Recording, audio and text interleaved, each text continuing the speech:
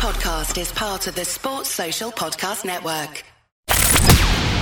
From the Fifth Quarter Studios in Madison, Wisconsin, you're listening to Coach Unplugged.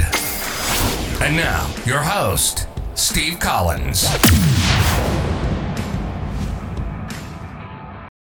Hey, everybody. Welcome. We're so excited you decided to join us today. Before we jump in, I'd like to give a big shout out to our two sponsors. Excuse me. First of all, Dr. Dish, the number one shooting machine on the market, not only innovative in technology and customer service and so easy to set up and use. I think a 5-year-old could do it. I would not recommend it. It's not super safe, but it is a safe machine, but I wouldn't have a 5-year-old using it. I don't think they could get it over the net. Mention Coach Unplugged and they could give you $400 off. Also, go over and check out teachhoops.com for coaches who want to get better. I started teachhoops.com because I was a high school coach. I wish this had been out there for me. You know, I've won at the highest level. We've won multiple state titles. We've been nationally ranked. But I wanted to share things that I thought would be helpful for a high school basketball coach or youth basketball coach, a college basketball coach. And that's why I started teachhoops.com, to make you a better basketball coach. And that's why we do one-on-one calls and office hours, and why I give a 14-day free trial, because I want to help you. And if you only need 14 days, go kick the tires. Maybe that's all you need. But anyway, go over and check it out, and let's head off to work on some post touches. I don't have many post guys, but I obviously don't want them to be clueless when they get the ball in the block. So we work on some block stuff. And then we really get into competition. So it's a lot of 5-on-5 half court. I almost never do full court in practice because I hate the way it turns out when you're trying to work on your offense, and it just becomes a track meet. So it's almost always half court. That's one place I'm going to pivot to, is I'm going to try to make, I think I'm going to have a board too. We're going to have a competition board, something where because my guys just eat that up, and it's so much better when it's competitive for boys. Right. We keep track of so in our half court games, if it's defensive emphasis, if we're working on our 11, which is our man, if it's defensive emphasis, you got to get 3 stops in a row before you can get out. And then you switch, or the offense gets 2 points for an offensive rebound, just to kind of, again, emphasize that rebounding aspect. So we track so many different things. It's not just stop, score. And a lot of times, I'll do points for stops, not points for scoring. So if you want to score, so you can get on defense and get your stop. But everything from, I'd probably say, an hour and 15 left in practice, everything is competing, whether it's half court, whether it's 5-on-5, 3-on-3, whatever. But we're really, again, trying to burn that flame of the competition, because that's what the end goal is to be really good in the competition. So no, I love that. I love that aspect of, just finding a way to do that. So do you have any questions for me? That was a long pause. Well, it's like, how long do we have? Well, you and I can always get on another call, but I'm just saying, if you have one that you would think would be interesting, whatever, we can always talk. That's not a problem. Yeah. I mean, I think right away is because we're kind of running a similar offense. I've taken some concepts, a good chunk of your concepts from your assistant when you had that PowerPoint presentation. You saw ran through that. So I did take a ton, but we're running very similar things. It's again, how to keep, but again, I saw your interview with Rick, because you asked the same question, is how do you keep them from doing the same action? Because ours is just that pass that wing, and we're running that single on that backside all the time. Same thing. Always. So it's so again, I don't know if you have the answer to that, because you asked the same question to Rick, but it's like, how do we get different actions? And we have a flare an option to run a flare, and I can never get the kids to run it. So here's what I'm going to tell you. When we get off the air, I'll give you what we're going to do. Sorry, people. I'm still coaching. I'm not sharing that with you. We've tweaked it a little bit, just to, Do you have guys? So we're doing 2 different things. Do you have guys that can dribble attack too? Okay. Yeah. I'll off the air, I'll share that with you. Anything else? So that's easy. That's an easy solve. I'll solve that. Because you're right. What happens is they pass and they do the same cut every. It's crazy. It's like no, we're pretty good as far as mixing up our read off of that screen. We don't always do a straight cutter.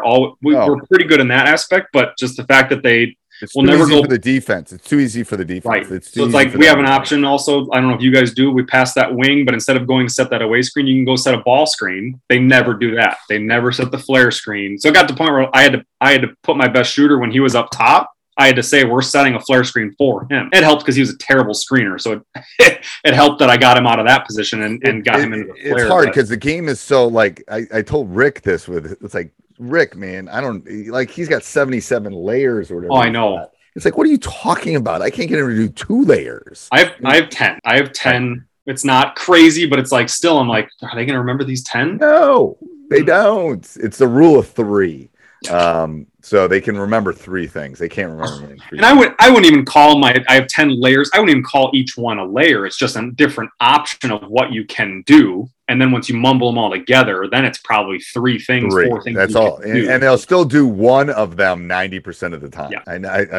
So that was our struggle all year. And and it was different when we were slower pace with the 2017 team at work, because they knew the shot and who should take it and when they should take it. It's more when you have that. Yeah. That's the issue. All right, so I can answer that. Do you have any other ones? I got some more. I got a couple more questions for you, but I'll just go for it. Okay. Do you have something that's happened in your career that a listener would like to learn from, a success, a failure, something in your career that would be teachable for another coach? I know this last year we were playing a team we should not have even been competing with. Like, we should have been far and away game over with 10 minutes left. I should have been able to put my 3rd string in. But we were competing with them and the kids played down. But I left the game with, I think, 2 timeouts left. So it's just really like, because again, I love Kerr and Pop and how they just kind of let the guys play through rough stretches. And at that game especially, it eats at me still. I let them play through too many rough stretches. And then we had a situation where I had my player kind of come by me and we're going to call timeout. And the ref didn't hear me screaming right next to his face to call timeout. And then my kid looked to like call timeout, and they stole the ball and went down and got an and 1. So it's like learning from that mistake, telling the ref beforehand, hey, I'm going to call timeout here, running up this court. But then just if you don't use your timeouts, you lose them. And in that game, we lost them, and we unfortunately lost the game. So it's just, I got to myself get more in tune with calling timeouts more often or using all of them. I think there's a couple theories with this. When you have teams like Shoei's teams, he didn't need his timeouts. No. And at that, we were playing quarters. So you had that extra, you had those 2 extra timeouts basically. Right. So, so I think when you're dealing for the young coaches, I think when you're dealing with young teams or inexperienced teams, timeouts are I tell kids timeouts are like gold. Yeah. Like I mean, I'll give a secret away. I can give this secret away. There's a scrum ball or loose ball, we don't call it timeout. I've heard you say that. Yeah. And the reason is those are too valuable come down the stretch. Like, I need those timeouts to stop the clock. We're down 3 I know people have lost games against us because they didn't have any timeouts left. Well, and the crazy thing is I won a game this year because I saved timeouts. We were tied, and I had 2 timeouts left, and we were on the opposite end. And of course, we're not in the NBA, so I had to use one play to get us up a little bit past half court, and then call another timeout to drop the play, and we won the game on the buzzer. So it's like, then I have those situations where I'm like, well, I saved those timeouts and they came in handy. And the thing is, the scrum rule, here's my rule for people listening. My rule is if there's a loose ball or anything on the floor, we're getting it. And everyone needs to know we're going to get it and we're going to go with it. And we're not calling a timeout. Mm-hmm. What it's done is we know that we're not calling a timeout. We also know that we got to go get the ball. So there's a sense of urgency that all of a sudden, it's gone from 3 to 9, right? Because they know they get it. Have that safety blanket of a timeout.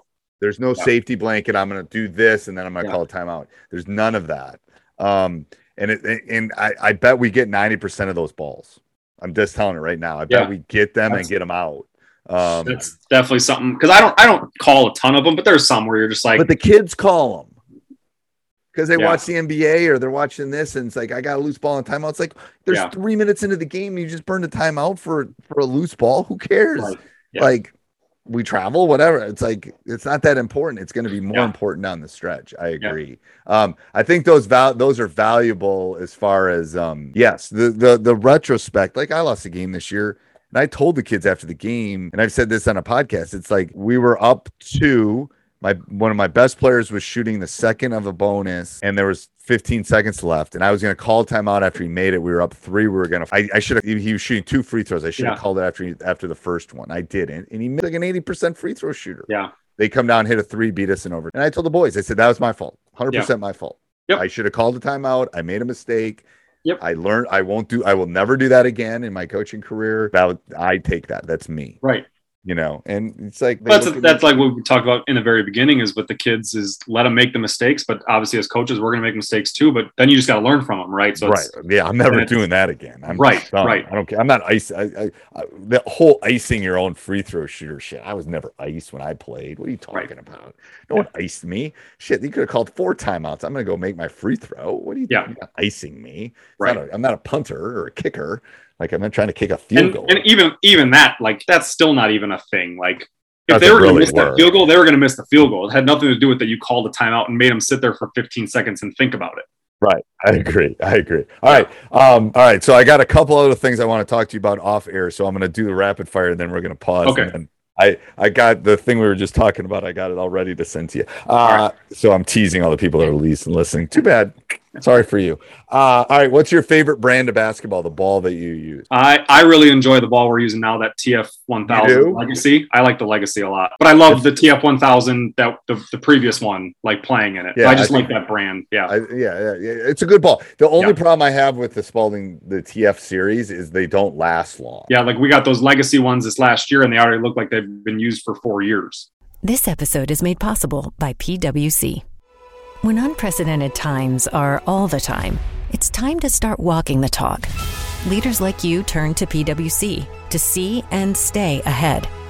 Upskill your workforce, use intelligent automation, and transform big ideas into breakthrough outcomes. Explore the human-led, tech-powered solutions that help you thrive. It's all part of The New Equation. Learn more at thenewequation.com. I know. So it's like, that's the only problem. I think it's a scam. Very well could be. It's like, because you got to keep buying them and they're expensive. They sure are. Yeah, they are. Favorite pregame or postgame meal? I don't eat much before the game. Maybe sometimes I'll grab like a bag of Skittles from the concession stand or a hot dog, maybe some popcorn. And then after, I usually pick up just some McDonald's or Taco Bell for my wife on my way home. Nothing crazy. I'm not like, I don't have to get, I know I've heard you talk, you have to get your Chick-fil-A. But I don't have to get a certain thing. 10 o'clock, baby, right across West Town Mall. You know where West Town is. There wasn't a Chick-fil-A. We got a so as a Madison person, so I know it's been a long time since, but we know. I actually lived there for a couple of years. I worked at the Finish Line at East Town, so I lived there for like 2 years. The Sears at West Town, the Sears like auto thing is gone, and there's a Portillo's there now. Yeah, I got a Portillo's by us here because I went to school in Chicago, so I fell in love with Portillo's. But the service, like, they need to learn a lesson from Chick-fil-A because their service has been poor. They always have been. Even in the Chicago stores, they're terrible. Okay. So it's not like I think Chick-fil-A is just, they set the standard when it comes to service. Like no one is even close to Chick-fil-A. Yeah. I got to go. And I went through the drive-through, or I pre-ordered. I should have just gone in. Next time I just got to go in. I think it's. If I get Chick-fil-A, I usually pre-order and sit in this parking spot. They're usually pretty fast. They're very fast. Yeah. Do you have any superstitions? Like I won't wear. I obviously have so much like Cudahy stuff. Pullovers, quarter zips, polos, whatever. Like I won't wear one if we just lost in that, like recently, or like because obviously we play the conference twice. So like if I beat Brown Deer or lost to Brown Deer in this one, I won't wear that same thing. I try not to wear the same thing like 2 games in a row or 3 games in a row, switch up my shoes. So I'm actually kind of opposite. I don't wear I don't do the same thing clothing wise. I do stand in the same place, say the same thing in my head for the national anthem. I do that too. You're one of the few people that does that. I do too. I literally like, so I have some superstitions. Like I'm always, there's just some things that I do, and I have to be the last one in the line for the national. I mean, there's just some things, and then a home. I think I start moving on home of the free. Home. There's a word I start moving. It's like there's just things I do. Do I think it has anything to do with us winning or losing? No, of course it's not. It's my mental, like I'm getting ready. Like, you know, and I stand in a certain place when they're going through their handshake line. Like I stand off to the side near the refs and I put my arms behind my back and just stare at the floor and obviously think about what I'm going to quick talk to these starters about before the tip off.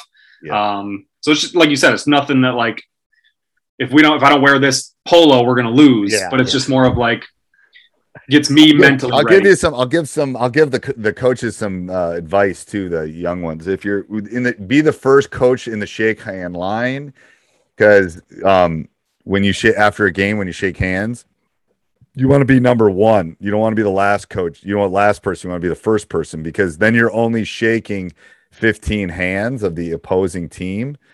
If you're the last person, you're shaking everyone on your team and their team's hand, because obviously it's a math problem. So be the first in line. You'll save it. You won't get as many colds during the season then. I'm always the last one. Yeah. So if you're last, you're shaking all your kids' hands too. Oh, I don't shake their hands. No. You do. Oh, I get what you're saying. They've shake the other kids' hands, and then they shake your hands. Yeah. So if you have a sick kid on your team, you're gonna get it. But that was, I guess, now that we're talking, like, that's also a ritual of mine, was like, win or loss, I take a slow walk to the back of the line and I shake my assistant's hand, like, good game, whatever the outcome was, and then we go shake the other team's hand. Yeah, and then so you're shaking everyone on your teams because they've already shake the other kids' hands. Right. So it's right. It's an exponential growth problem. Right. So So I'm not a germaphobe, people, but I'm just telling you.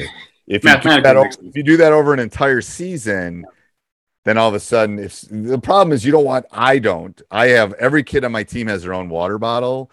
I buy them a Gatorade water bottle. I label it because I don't want them. You don't want the plague to go through your team, because that's the worst thing ever. Yep. And like, if you can't get sick. The captain of the ship can't get sick. Right.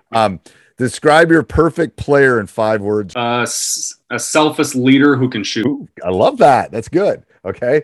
You didn't even count. I usually count out loud. Best player you have seen in person. Best player I've seen in person. Well, I'd have to put Luke Fisher and Zach Showalter in the conversation, excluding NBA, because I've been to some NBA games. I don't count those because obviously everyone would say those guys, but I'd probably have to say Deontay Burton from Vincent. Just the things he was able to do athletically. How about Golden State having 2 Wisconsin guys passing to each other? I know. I was rooting for a Miami Golden State final, so we'd have whoever, no matter who won, Milwaukee would win one. I know, but Pooley's he's taking it to a different level. He's so good. I know. I gotta talk to Ghazi and get some stories on him. I know he was with him for a while, but anyway, yeah. And then we beat, I think 2011 is when we beat Looney's team. We beat them in the semis. We beat them. He was a freshman at Hamilton. You knew he was going to be good. I didn't know he was going to be that good, but I knew he was going to be good. Those Hamilton teams. Do you shot clock, yes or no? I was against it in our state, just so you know. And the reason I was because they were only going to put it at the varsity level. Yeah, that doesn't make any sense. I know. That's the reason I was all pissed off about it. I just think if it's going to be in there, it's going to be in there. But it wasn't. Anyway. It was just gonna be varsity. And it's dumb. like, what the hell? Like, we're only gonna play with the 3-point line in the varsity games? Like, if you're gonna do it, my sophomores and freshmen need to practice it. Right. That was my whole point. It got squashed because the little schools didn't want to pay for it. That's why it got squashed. But I caused a ruckus because it's like, what are you talking about? Only varsity? Like, no. Like, we're either going to do it or we're not going to do it. If we're going to do it, it's like half. You figure it out. And that's where sometimes our state just like, what are you doing? Like, you're not thinking. Like, they're not going to play with it all summer. What are you talking about? Because you need another person at the table that they have to pay. Yeah. They're not going to do it all summer. What's your thought on the charge? Yeah, I just think it gives it that, because if you get lower than the charge circle, I think it's dangerous for I 100% agree with it. The only problem I have with the charge circles, they miss the 3-point line half the time anyway. And it's something else for them to watch. Just make a call, whatever. It's half the time it's a coin toss anyway. Right. Like, whatever. It's the first time in my coaching career I told a kid not to take charges was this year, because I didn't have the depth, and he took too many of them, and he needed to play. He played like 30 minutes a game. I said, I literally, and he was a freshman. I go, you cannot. Literally, I took that away from him. He was taking charges all the time. I go, you can't do that anymore. Stop. Right. And he looked at me like, I go, well, what? Because you have to play. Yeah. I don't have a bet, and it's like, no, stop. Now this year I'm going to be able to turn him back on because I got some players coming back, but it's like, wow. It's like, do you like the halves or you like quarters? I don't notice a ton of difference. I think that 2 extra basically timeouts help. That's what I miss. I wish they gave us one in the first half. And then like I have a kid who I kind of had to play most of the game every game. Whereas if I played quarters, maybe I could have played him the entire game every game and not felt bad about it because I didn't have to worry about. Now he's in great shape, and every time I was like, "You need one?" He'd be like, "No, I'm good." They'll always say that. They'll always say that. Of course, you have to pull everybody out. Right. Playing 2 18-minute halves, you got to give them a minute or two rest. Whereas those quarters, maybe you if you're in a tight game, you don't have to. Right. Or the state tournament where there's a TV timeout every 4 minutes. You don't have to anymore. Yeah, I know. What about the jump ball? I don't see the point. I think COVID proved that you don't need it. Yeah, that's my theory. Anyway. It needs to go away. It's just the visiting team should get the ball. Let's go. Like that's fine. It's archaic. You alternate possessions anyway. Right. And they're horrible at throwing it.